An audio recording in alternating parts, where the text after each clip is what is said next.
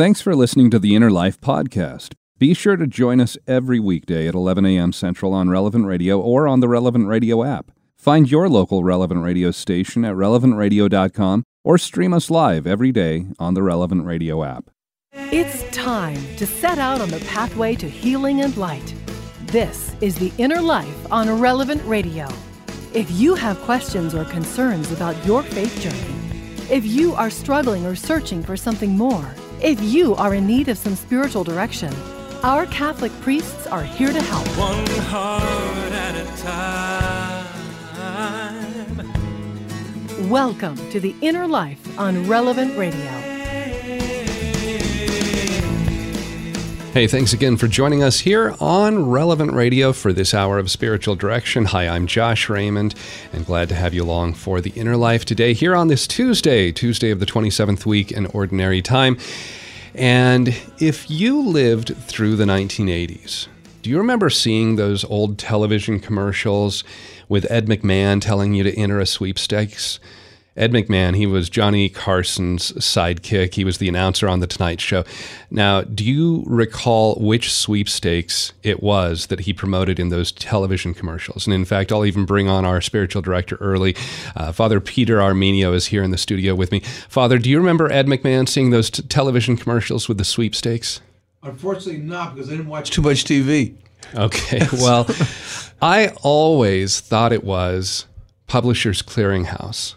And if you would have asked me, I could have sworn that was what he was promoting. But it was actually, he was a spokesperson for American Family Publishers. And it turns out this is one of those common mistakes that are made where if you remember Ed McMahon talking about a sweepstakes, most people think it's Publishers Clearinghouse.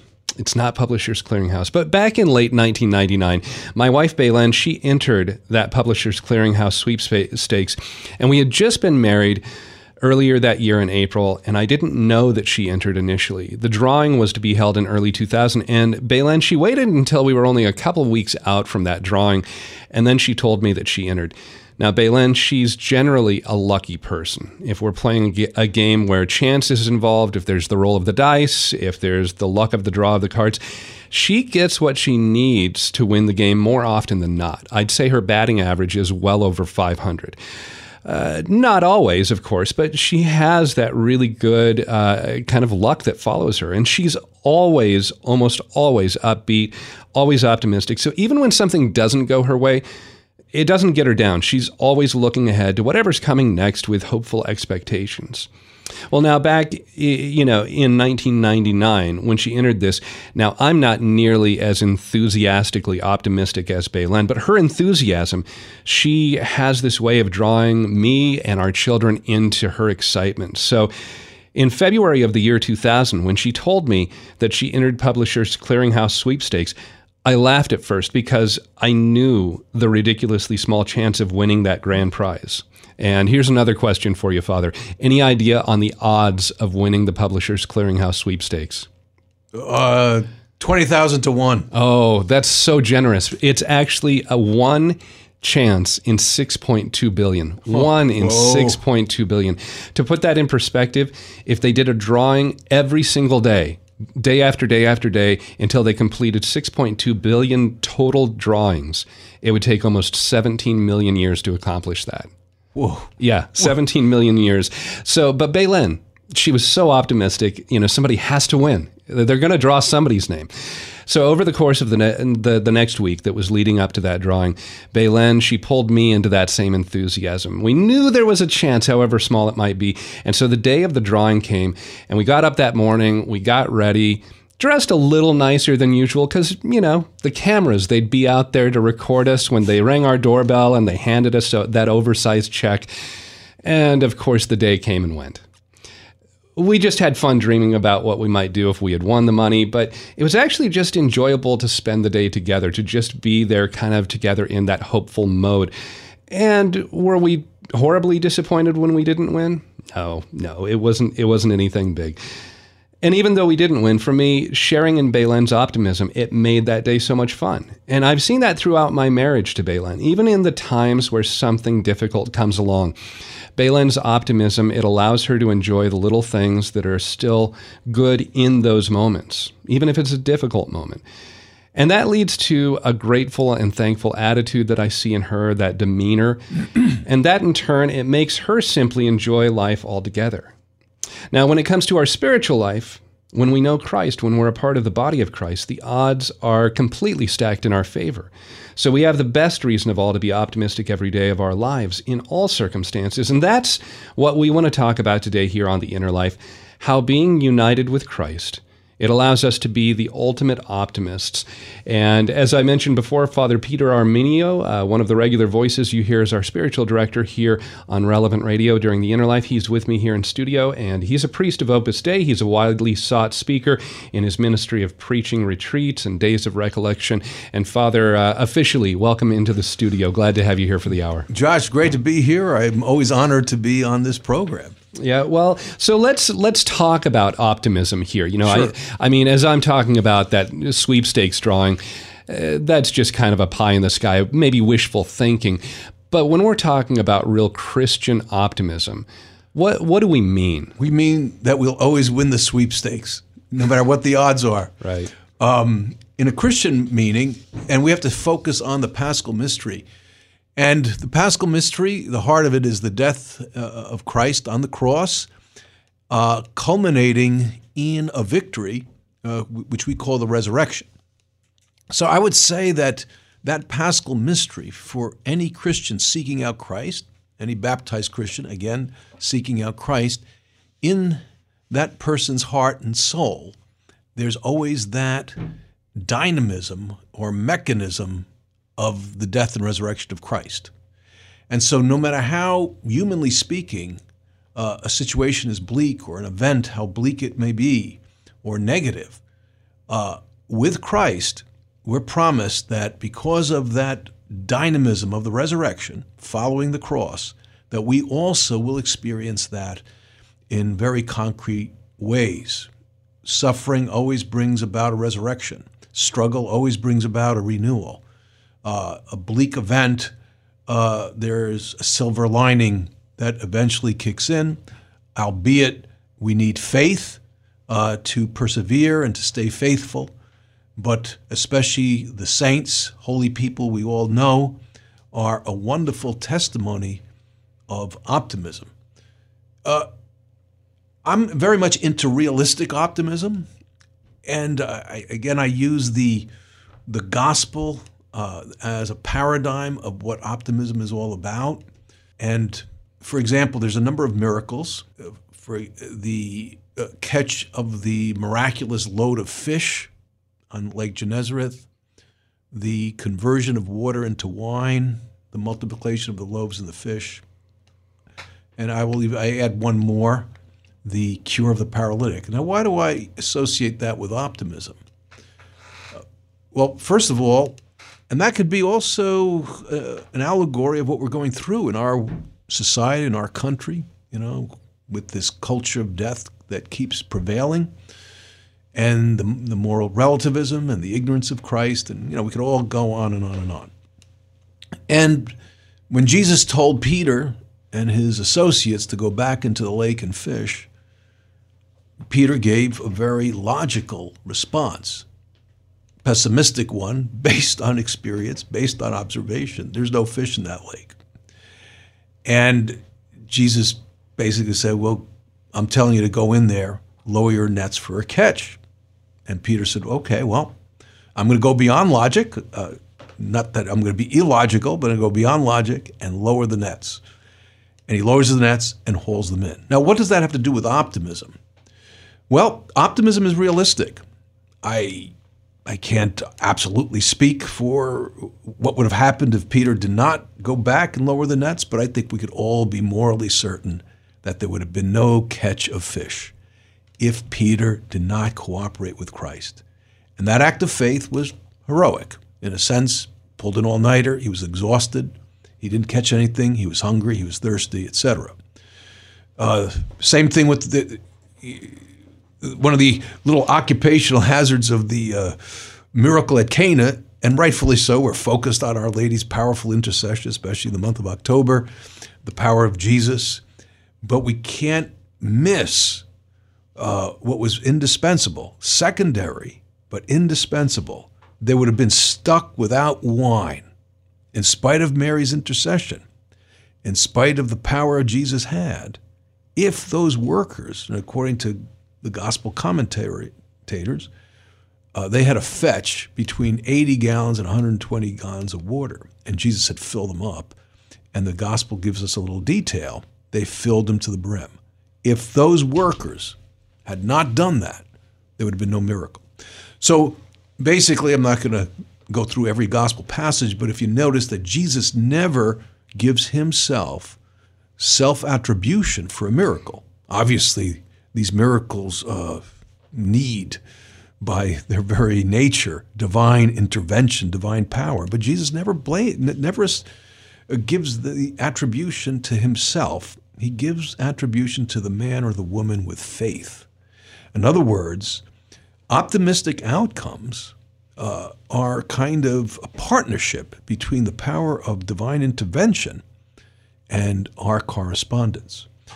I guess this begs the question, how can I be optimistic when there's even more defections in the church, less people are going to church, I go to work and I am the odd person out. The prevailing opinion is that marriage between a man and a woman is not the only kind of marriage. It's a same-sex partnership, etc. There's a movement for life, but let's be honest, there's a movement for destruction of the unborn. We have Catholic politicians who are not in total sync with the church. On and on and on. These kinds of things will bother the normal faithful. The environment is not conducive to Christian living, to put it mildly. So where's the optimism? Well, the optimism is in Jesus Christ. The optimism is in my personal union with Christ. And with my union with Christ, putting prayer very much in the first place, I will spread the gospel. And the first description of Jesus in Luke is that he doesn't just give optimism, he is optimism. He is the incarnation of optimism. I bring you a baby that is good news of great joy. There's good news of great joy in that crib. John is more theological, that from the get-go he begins his gospel by saying that this word made flesh is the life and light of every human being. And it also says that the world rejected him, but those who do accept him, they receive the power to become children of God. And so the Gospels in the New Testament are brimming with optimism, but it's a realistic optimism. I can't speak for God, but if we're not united to Christ, we don't have reason to be optimistic. Why? Do we get zapped by God? No, but God in his infinite mercy and providence wants to work with his disciples. And we allow God to do his work. And goodness and grace and love always have that last word, in spite of what's going on. And so this optimism is a realistic optimism, intimately linked with holiness, holy people. And it's not about the person; it's about Christ. Through that holy people, accomplish a great good. So, Father, there's a lot to unpack here. I know there is. All right. So you just set us up for the whole hour here. But let's talk also, as you're talking about that optimism. So there's a couple of things that come to mind. You mentioned Peter. Yes. And he's out on the boat. Yes. And he says, we've been fishing all night, but Jesus, at your command, I'll lower the nets on the other side. Correct. And then they haul in this massive catch. They have to call James and John over to help with their boat. There's another man that we actually hear about earlier in the first reading at Mass today, Yes. Man who encounters a different kind of fish, Jonah. Yes. In that, he doesn't want to do what God asks him. Right. And God really kind of twists his arm behind his back and says, I'm going to put you in a very bad situation. I really want you to do this for me. You're my mouthpiece. You're the prophet that I've assigned this task. Jonah, go to Nineveh. Jonah tries to go the other way. He's swallowed, as we all know, belly of a big fish. Right. And finally he says, all right, I'll do it. And he goes to Nineveh and he proclaims the message. And I think it said it's like 3 days of walking that it would take him. And it's only the first day. All it takes is the first day of him making this proclamation. Change your sinful ways or God will destroy you. Yes. And even after that, Jonah is... He's giving pushback. Right. And he's unhappy that they repent. Right. He doesn't want anything to do with this. But it also seems at that point, you mentioned God, Jesus. If Peter wouldn't have lowered the nets, would there have been the catch of fish? No, there wouldn't have been. If the servants hadn't filled the cisterns full of water, would there have been the transformation from water to wine? No. But it also seems that God knows that certain things will happen, and even if we are unwilling, he's going to find somebody else or put us in circumstances where we're still going to accomplish his ultimate will. Yes. Well, also in the case of Jonah, I would say there's an implicit repentance on his part, realizing, especially in this conversation with the other sailors on the boat, where he finally admits that it's me. I'm the cause. I'm the cause of that, Yeah. and then they reluctantly throw him into the water, and so there is a certain act of humility there, because God is part of our optimism. Is if we only have if it's zero tolerance with first mistake, the Lord gives up on us. Well, then I think our spirit of optimism would significantly diminish. Sure. And you mentioned Peter. Even though it's not directly germane to the miraculous catch, Peter really fell headlong. He betrayed Christ with a small b, and not to the degree of Judas. But here you have the spokesman of the apostles, the representative of Jesus, the first pope, proclaims with anger, with vehemence, that he has nothing to do with Jesus. That's not exactly putting your best foot forward, but there is an implicit spirit of optimism, because when Peter met the gaze of Jesus as Jesus was being carted away, Peter wept bitterly, but those were bitter tears of repentance. And in his mind and his heart, he realized that Jesus would obviously give him one more chance or many chances. So our optimism, part of that realistic optimism, is that we have an infinitely loving God incarnate that will give us one more chance. Yes, Jonah, his heart wasn't in there, but he did march through Nineveh. I mean, he basically was complaining because he was leaving his comfort zone. Yeah. And he realized that probably when he was preaching repentance, the very fact that he survived being thrown out of the boat was, all right, God, I'm very much on your side, and I really want you to proclaim repentance. And he probably was blown away by the Ninevites who did repent, being a man of Jewish culture that could not interact with Gentiles, saw them as sinful and impure, and all of a sudden they've repented. So for some sick reason, there's a bit of resentment that they actually were spared being punished by God. So one of the other things that comes to mind as we're talking here too is that virtue of hope. And it would seem to me that hope and optimism just have to be inextricably linked together as we're talking about this today. Yes. Well, I think it has to always involve union with Christ, real joy, real accomplishment of good in terms of evangelization of others, of family, of friends.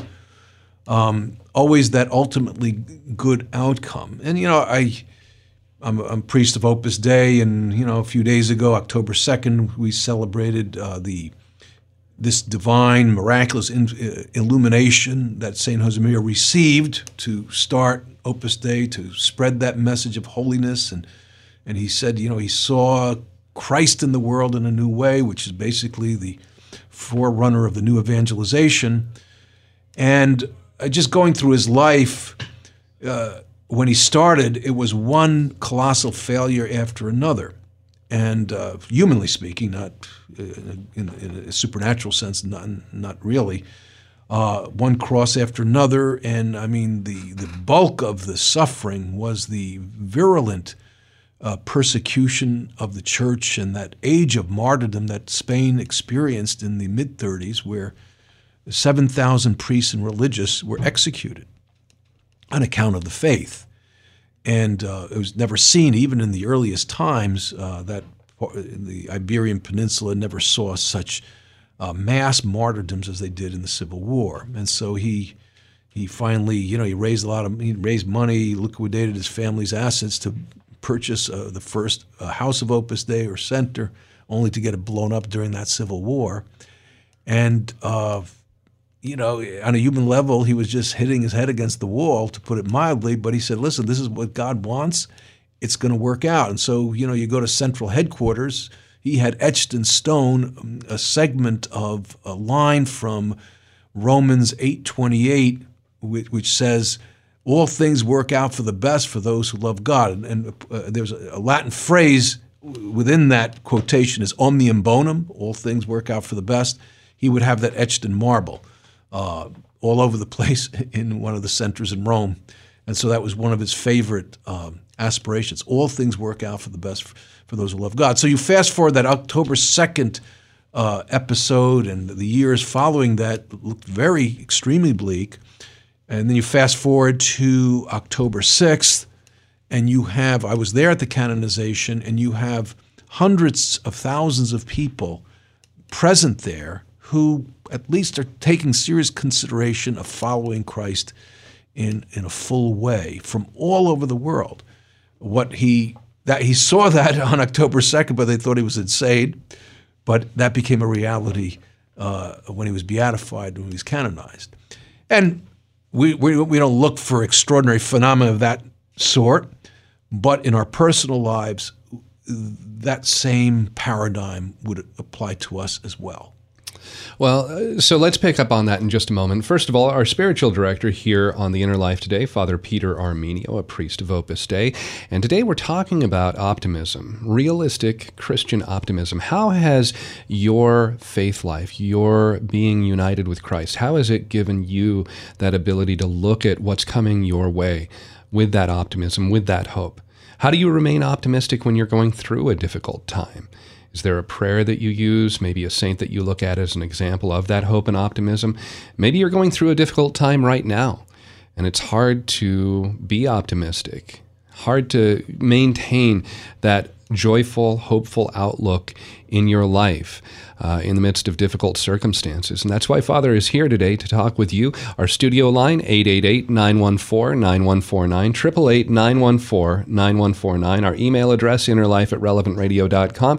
And we'll continue talking with Father Peter Armenio here in just a moment on Relevant Radio and the Relevant Radio app. Catholic Order of Foresters is proud to sponsor the Relevant Radio studio line. For information about employment opportunities and flexible premium life insurance plans, visit relevantradio.com/Forester.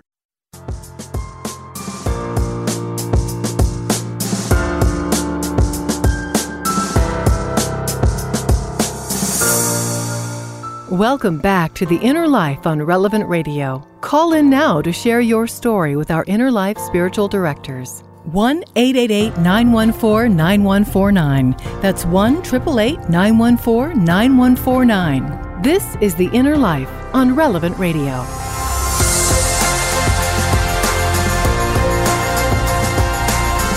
Welcome back to The Inner Life. Hi, I'm Josh Raymond, our spiritual director for the hour, Father Peter Armenio. He's a priest of Opus Dei and a widely sought speaker as he preaches retreats and days of recollection.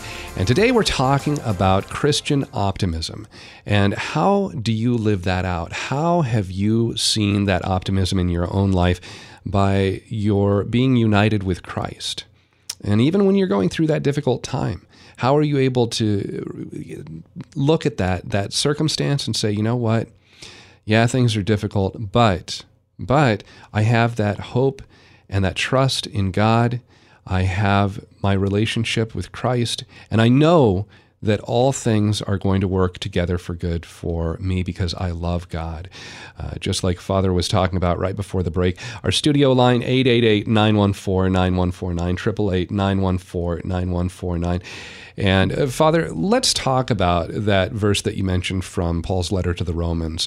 All things work together for good. You know, there are a lot of people who have made a lot of money preaching about how if we just have enough faith, if we just have enough trust in God, that He will bless us. And so that means we're going to have all the cars that we want. We're going to have the swimming pool in the backyard with, you know, the big house.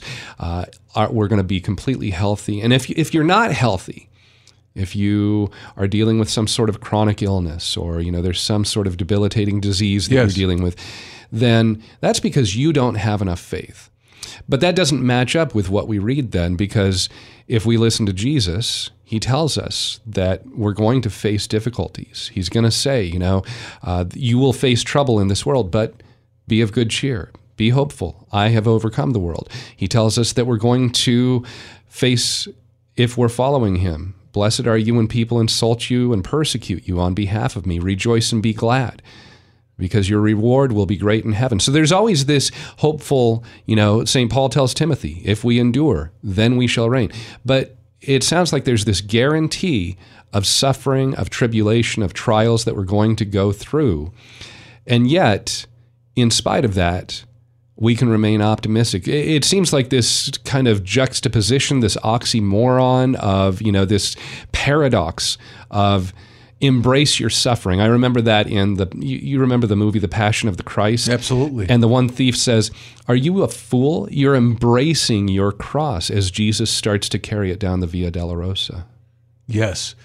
Those are good points, Josh, because if we're going to be honest with each other, it's not just probably we will run into suffering or run into trials. It's guaranteed. And in fact, Jesus gives that as a condition for discipleship. If you want to follow me, you must deny yourself and pick up your cross daily and follow me. And again, there's that optimism. If we want to find life, we need to lose it. If we don't lose our life, if we don't bear our cross and deny ourselves, we will lose our life. Life meaning, hope, true happiness, true meaning in life, etc. I remember, maybe I could illustrate this with a quick anecdote. Mm-hmm. I was one professional athlete, a professional NFL football player wanted to chat with me. And he was a starter, and he was making pretty good salary. And if he would go to a restaurant with other players, they would give him a free meal. Not that he needed it. He was the last person to need a free meal. And so he was playing a sport he really liked. He'd get that adrenaline rush when the fans would roar with applause, etc. Life was good. And basically, I was giving him pretty simple advice, unoriginal advice. Read a little bit of the gospel. When you wake up, say some prayers before you go to bed. Let's start with that, and on and on. And then I looked at my watch, I had to leave because I had to go on a sick call. And this was a woman dying of cancer. And I go there, and she's cracking jokes. And so psychologically, I'm wondering, well, maybe she's taken a turn for the better because she's funny and she's nonchalant. And I asked her how she was doing. She said she was doing very well. And I said, well, come on, you got to be honest with me. He said, well, the only problem is my family's suffering over my sickness, but you know, I'm strong. I'm at peace. I'm apprehensive, but I'm looking forward to heaven. And if I'm winning graces through this cross, that's more the better. And then I saw a spiritual book she had, and I said, oh, wow, that looks interesting. He says, why don't you take it and read it? I said, well, I'll give it back. He says, I won't be here the next time you come. I said, well, How do you know? I know. Don't borrow it, take it, because borrow it is an oxymoron. So she was kind of funny. I said, you sure you're sick? She said, yeah, I really am. I did her funeral. And she died, I don't know, a week later, 2 weeks later. Why do I give this little narrative? Because she was significantly happier than the athlete. Significantly happy. And she was so much happier than him. And he wasn't down. I'd be lying. No, he wasn't down. But he wasn't exuding with deep joy. Maybe he would experience thrills. But this woman was really happy. Why? Well, because of this intimate union with Christ. I'm sure, like any normal human being, when you're gripped with suffering and there's so much unknown and you lose control and you're grasping at something, and you as one other person who is suffering a lot, said, listen, I'm left with nothing but our Lord. And I go, well, now we're going to make some progress. When we go to our Lord, it works out. I'm not a prophet. I wouldn't wish suffering on anybody. But the Lord, in his infinite providence and love, permits us to bear a cross. No cross will ever crush us. And we have to always see that our logo, there's two logos for our faith. One is a woman with a baby, and that's our Blessed Mother with the baby infant Jesus. But the other logo, which I think overarches the first one, is this naked dead man on the cross. And the great saints, whether it's Thomas Aquinas, Francis of Assisi, say that the Lord's greatest sermon was that. And so, like servant, like master, but more optimism. I'm positive, and I'm an older man now, that Jesus doesn't only strengthen us, but he bears most of the cross, because we don't bear a separate cross. We participate in his cross. Right. He literally does the heavy lifting. Now, albeit there's certain, that's not the norm, but there's certain very heavy crosses, losing a loved one, being terminally ill. I'm not going to, make light of that, that's for sure. But even in those cases, because when you're in the midst of that kind of suffering, the emotions are such, and that's the human condition, that it's hard to be emotionally optimistic. But these same people, because of their union with Christ, they draw great good out of that suffering. There's a resurrection going on. Now, it's not better health, it's not a promotion, it's not an increase in salary, and if there is one, that's just coincidental. It's something much more valuable. There's a greater joy in Christ, and we develop the greatest of all gifts of charity towards God, towards others, and that there's no price tag on that. And that's verified by the Lord's, I think it's more or less Matthew 24-35, no, 6:24-35, where Jesus repeats himself because it's hard. Do not worry, do not worry, do not be anxious, depending on the translation. Yeah, right. And then he rallies. He said, first look for the kingdom of God. In other words, holiness of life. All things will be given to you besides. Do not worry about tomorrow. You only have the grace of today's troubles, meaning that I will give you the grace for the present moment. Do not bear a cross that doesn't exist, or it doesn't exist yet. So it's all about Jesus Christ, this whole spirit of optimism. But anyway, Josh, maybe you want to intervene a little bit, but I have Well, let's go to the phones really quick, okay. Father. We've got, I'll throw out the number again here, 888-914-9149, as we're talking about being optimistic and, having the best reason in the world, in the universe, to be optimistic, our relationship with Christ. How have you lived that out in your life? And maybe you are going through that difficult time that Father Peter is talking about, where you've faced some really tough circumstances. Maybe something really sorrowful that's gone on in your life. How have you been able to live out that optimism because of looking to the cross, because of looking at Christ and knowing that your hope lies in him? 888-914-9149. Father, Irene is listening to us in Cranston, Rhode Island. Hi, Irene. You're on the air with Father Peter Armenio. Hi, Irene. Hello, Father. How are you? How's it going? Good. How about you, Father? Doing well, thank you. What's your question? Oh, I'm sorry. I have a question. I was just sharing a story that go right ahead, Irene. To me. I'm sorry. Well, I have a lot of questions, but that's another story. No, I was just sharing with them that I'm a nurse, and I was working with a very unstable, mentally ill patient, and I really met the worst end of his aggression and sustained quite a bit of physical and obviously, a little PTSD after the incident. Sure. But what it allowed for me was I was able to stay home at a very, very pivotal time for my family. My mother had open heart surgery, and my stepmother ended up passing. I ended up being out of work for about a 10-month period, which, as a nurse, sometimes, even if you try to be out of work and take time out, they don't look too well on that, and they kind of give you grief sometimes. But by this incident, I was able to do all of that the way that I wanted to, and able to, a little choked up, put to rest. I was able to take care of him the way that I wanted to, and he gave me the strength for that.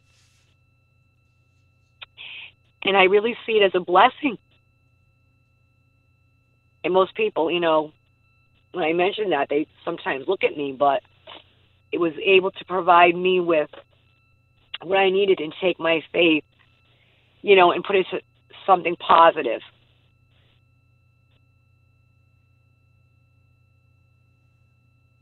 Yes. Irene, that's a great comment, because there's so many aspects of this optimism. A key one is that God loves us infinitely, and he loves us personally. And if anyone wants our happiness and our well-being, it's God. But God wants us to have more than just a comfortable life or, a little bit more money or better health. He wants us to share in his very life, and that's perfected in heaven. And as we try to open ourselves to him, your experience is common in very personal and distinct ways of just different manifestations of God looking after you. The only hitch is that we need to be open to him and let him love us. If I'm going to be a beneficiary of God's love, I have to open the door for him, and that's what you did. So thank you for sharing with us. Yeah, thanks for the call, Irene. And again, our studio line, 888-914-9149 today, as we talk about the optimism we have in our lives, that hopeful, that realistic optimism because of our relationship with Jesus, and how have you lived that out? And maybe there's a prayer that you use that helps you kind of go back to, why do I have that optimism? And it brings you back to your relationship with Christ. Maybe there's a saint that's been a good example for you of how they have lived out that hope, that optimism in their life. Maybe it's tough for you to be optimistic right now. Maybe you're going through a difficult time and you'd like some advice, maybe some encouragement. Again, our studio line, 888-914-9149. And we'll continue our conversation and take more of your phone calls right after this here on Relevant Radio and the Relevant Radio app. If you are struggling or searching for something more, if you are in need of some spiritual direction, our Catholic priests are here to help. Call now, 1-888-914-9149. That's 1-888-914-9149. Or email us, innerlife@relevantradio.com. This is The Inner Life on Relevant Radio. Welcome back to the program. Hi, I'm Josh Raymond, our spiritual director, Father Peter Armenio, a priest of Opus Dei. And today we're talking about optimism, the optimism we have because of our relationship with Christ. And we'll get back to that conversation in just a moment and more of your phone calls. And again, our studio line, 888-914-9149. But also I want to tell you about something that we are giving away right now. We're giving you the opportunity to sign up for it. And it's related to Christmas. Don't worry. I know we haven't hit Halloween. We haven't hit All Saints Day. We haven't hit Thanksgiving. But this is because we're giving away 200 different nativity sets. These are outdoor nativity sets, each one valued at over $500. And we want to make sure you have it so you can have it in time for the full season of Advent. And you can put it outside your home or your apartment or wherever you might live. And all you have to do to get this is just go to relevantradio.com/nativity and you can sign up there. But we're only taking registrations through October 15th, so don't put it off. Don't wait. It's a great way to show people that you really, you want to proclaim Merry Christmas. You don't want to just say Happy Holidays. You want to say Merry Christmas. So again, register right now, relevantradio.com/nativity. And Father Peter, as we continue our conversation about optimism, right before the break, you shared this beautiful story of two different people you encountered. One, this professional football player living a good life, yes, but maybe kind of just enjoying more of the superficial things that he has there. And then a woman who knows that she is dying, yes, and going to die fairly soon. Yes. And that allowed her, in the face of her own mortality, it allows her to really key in on her relationship with Christ and that union with Christ. So that's talking about us growing in holiness. We're striving to be as close in friendship as we possibly can with Christ. And that idea of holiness, that was something that a lot of times when I hear that, I think, okay, growing in holiness, that means I want to stop sinning. I want to follow the 10 Commandments. But it has kind of this sterile, kind of off in the distance look for me.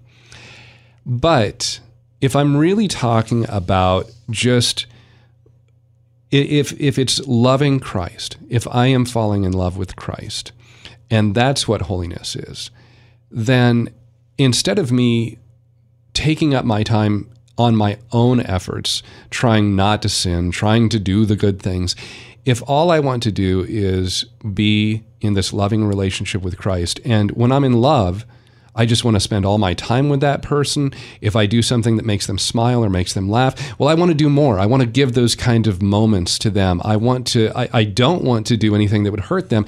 But if I'm filling up all of my time with, I just want to spend time with you, there's not a lot of extra time left over for all the things that I, in that abstract view of holiness where I'm saying, oh, I got to stop doing all these wrong things. It doesn't leave much time for that. It just fills up all my time with that friendship, that loving relationship with Christ. Absolutely. And that's the proper way to view our discipleship, our Christian vocation. And you see the gospel characters, holiness is not a question of just avoiding sin. That's Dullsville. Yeah. And we Americans, perhaps we have to massage that word sanctity or holiness because part of our culture is to achieve and to be successful. Well, at least maybe I could be successful in living my Catholic faith, and I, obey those 10 Commandments, and I avoid sin, and I don't get angry, and I don't get greedy. A little bit of negative, but a little bit performance-driven. Whereas in reality, the optimism and what the Lord is calling us to do is to fall in love with Him. And that's a grace, but it's a grace that we earn in part because it's a question of, I want this, I desire this. And of course, the Lord, who loves us infinitely, will give us that grace to fall in love with Jesus Christ. Saints have that kind of lingo. Again, going back to my own founder, he said, I'm a sinner madly in love with Jesus Christ. And he would kind of boast a little bit. He said, I'm 70 years old. How many 70-year-old men could say they're madly in love? That's why I'm not 70, I'm 7, because when you're madly in love, you're always young. So, and we see those gospel characters, take your pick, whether it's Mary Magdalene, whether it's John, whether it's Peter, whether it's Demas on the cross, they're moved by the goodness of Jesus and they fall in love. And obviously it stands to reason that they're not going to sin as much as they used to in a significant part. But that's what it's all about. And we can't underestimate ourselves because we will have the grace to have that intimate friendship with Christ. And when we live that gospel, as Josh mentioned, well, this is what pleases Christ. This is what will help me follow him more closely. And therefore, of course, I want to do that. I want to embrace my cross in order to connect with him in a more intimate way. So, yes, that's another aspect of optimism. And I know we haven't even celebrated All Saints, but what do the angels tell the shepherds? I bring you good news of great joy. And so they have to go to Bethlehem. And only then, when they go to Bethlehem, they're connected with the infant Jesus, do they themselves experience this good news of great joy. So, I mean, this is a personal call for each of us. Absolutely. But how can I, if I am living out that loving relationship, is it one of those things that it will just overflow because I can't help but, if I'm in love with Christ, people are just going to see it? Or are there things that at that point I will, do I have to still strive to try and take that love out to the world? Yes, we have to strive, but at the same time, it's both. It's both because this charity is always an overflow of that love poured into us. When Jesus encountered the Samaritan woman, he said that if we go after that water, if we accept that gift, we will be like oases where waters of everlasting life spring out. We will be sources of a spring of everlasting life. We're not the ultimate source, Christ is, but we will tap into that and be able to overflow that love into others. That's basically what sanctity is, holiness is. It's an overflow of our love for Christ. Do we have to struggle? Yes, just like someone madly in love with their future spouse. They love them, they want to please them, but they have to discover, all right, what, as Josh says, what makes that person happy? What pleases that person? What does not please that person? But that comes from a grace of God. I'd say step number one, and it takes struggle, is to spend time with Jesus. When you're courting someone, when you're trying to become good friends, what do you need to do? You need to converse and spend time.